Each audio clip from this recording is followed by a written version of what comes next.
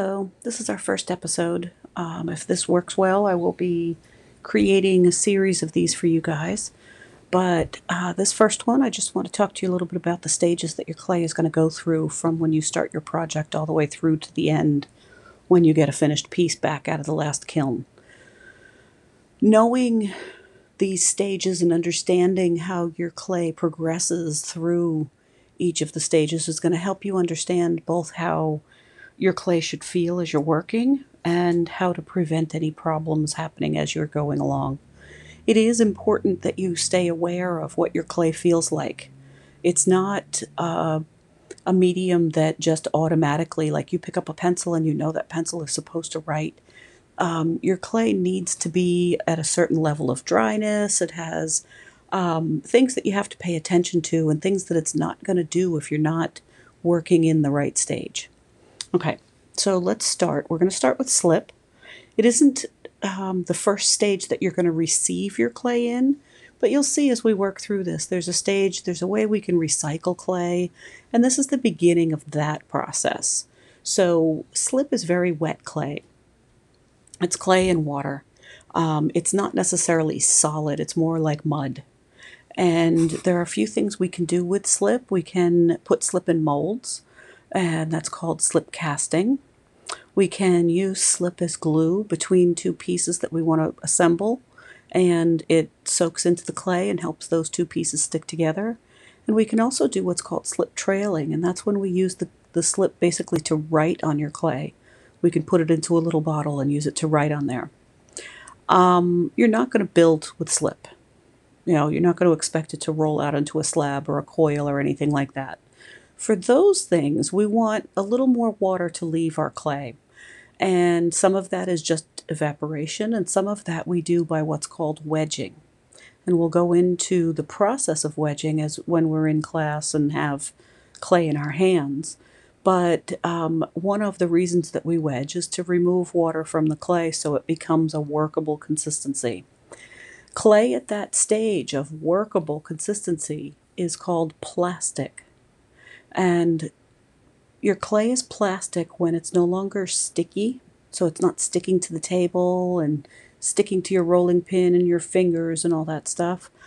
It's still very flexible, so you can bend it and fold it in half and things like that, and it's not cracking. And you can do things like if you stick a thumbprint in it, it holds that shape. It's not, sliding back and filling in the space again.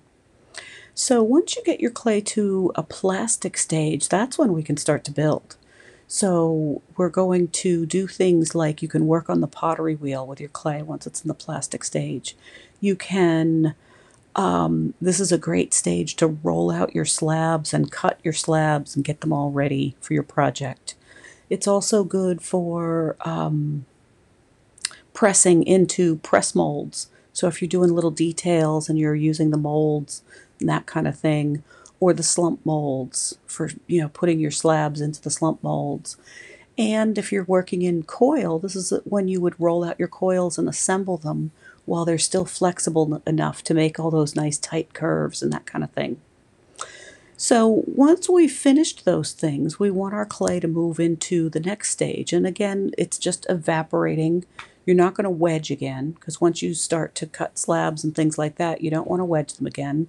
So it's just a matter of allowing your clay, or being aware of how much time your clay is sitting out in the air. When you're working in plastic and you want to keep it in that stage, you want to keep any clay that you're not actively working with still wrapped up in a bag so that it's not evaporating moisture into the air.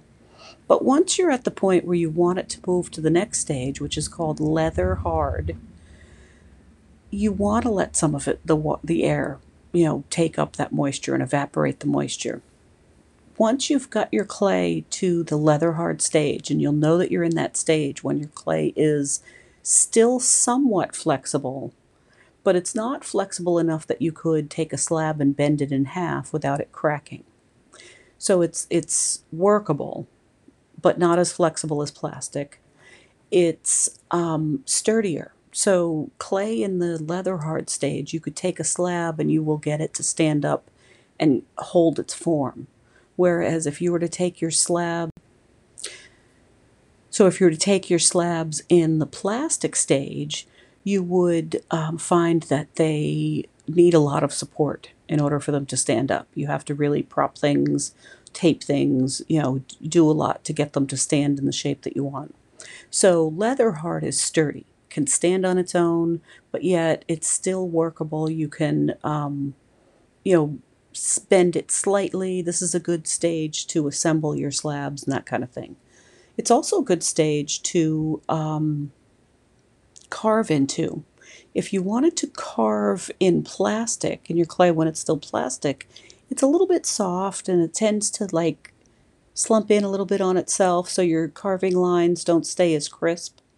You'll find that the little shavings stick to the plastic clay, whereas when you're working in leather hard, you get nice crisp lines, sharp edges. It stays that way. The shavings don't stick to your project and that kind of thing. So it's really a great time to be carving. You don't want to take leather hard clay and try to bend coils. That's when you get cracks. You don't want to try to use leather hard clay on the pottery wheel. That doesn't work. And you wouldn't want to do things like roll out your slabs when your clay is already leather hard. That's just going to be too much work, and it's likely that they're going to crack as you're working with them. So you're going to work with your project, and now at this point our projects go from clay to what we call greenware.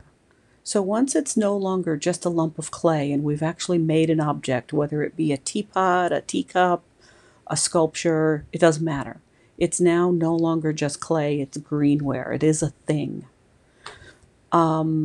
Once we've worked with our project and we're finished, we've done all of our carving and assembling and refining and our names on the bottom, and we want to start to let it dry.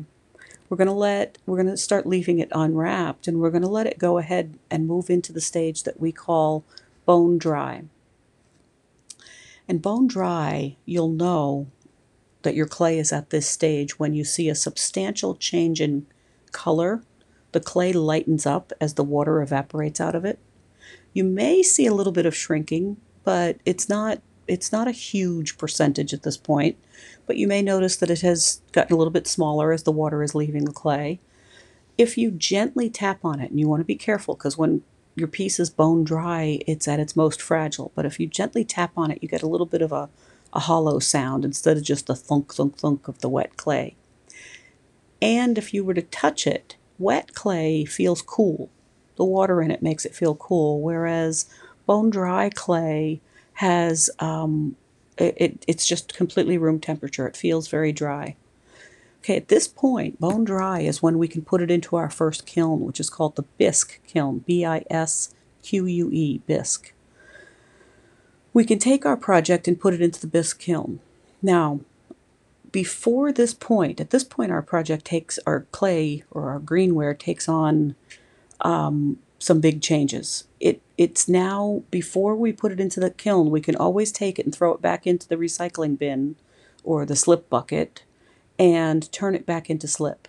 Once we put it into this first bisque kiln, we can no longer do that. It changes. It's no longer just clay, and it's now ceramic, okay? And it can't be thrown back into water and recycled again. So we put it into our first kiln called the bisque kiln. Once it's out of that fire, it's now called bisqueware. Bisqueware is what you're going to put your glaze onto. So you're going to do anything that you need to do to clean up and refine it, sand it, wash off the clay dust. You put on your glaze, and then it's going to go into the final kiln, which is called the glaze kiln. It fires in the glaze kiln, and then the piece that you receive from there is called glazeware, and that is your final finished project. Now, you need to make sure that you have all of these vocabulary words, you have an understanding of them, and you know the order they go in. As we talk about things, as we move on and talk about color and things like that, it's very important that you understand what stages you're able to do what things. All right, I hope this helps, and I will talk to you at the next episode.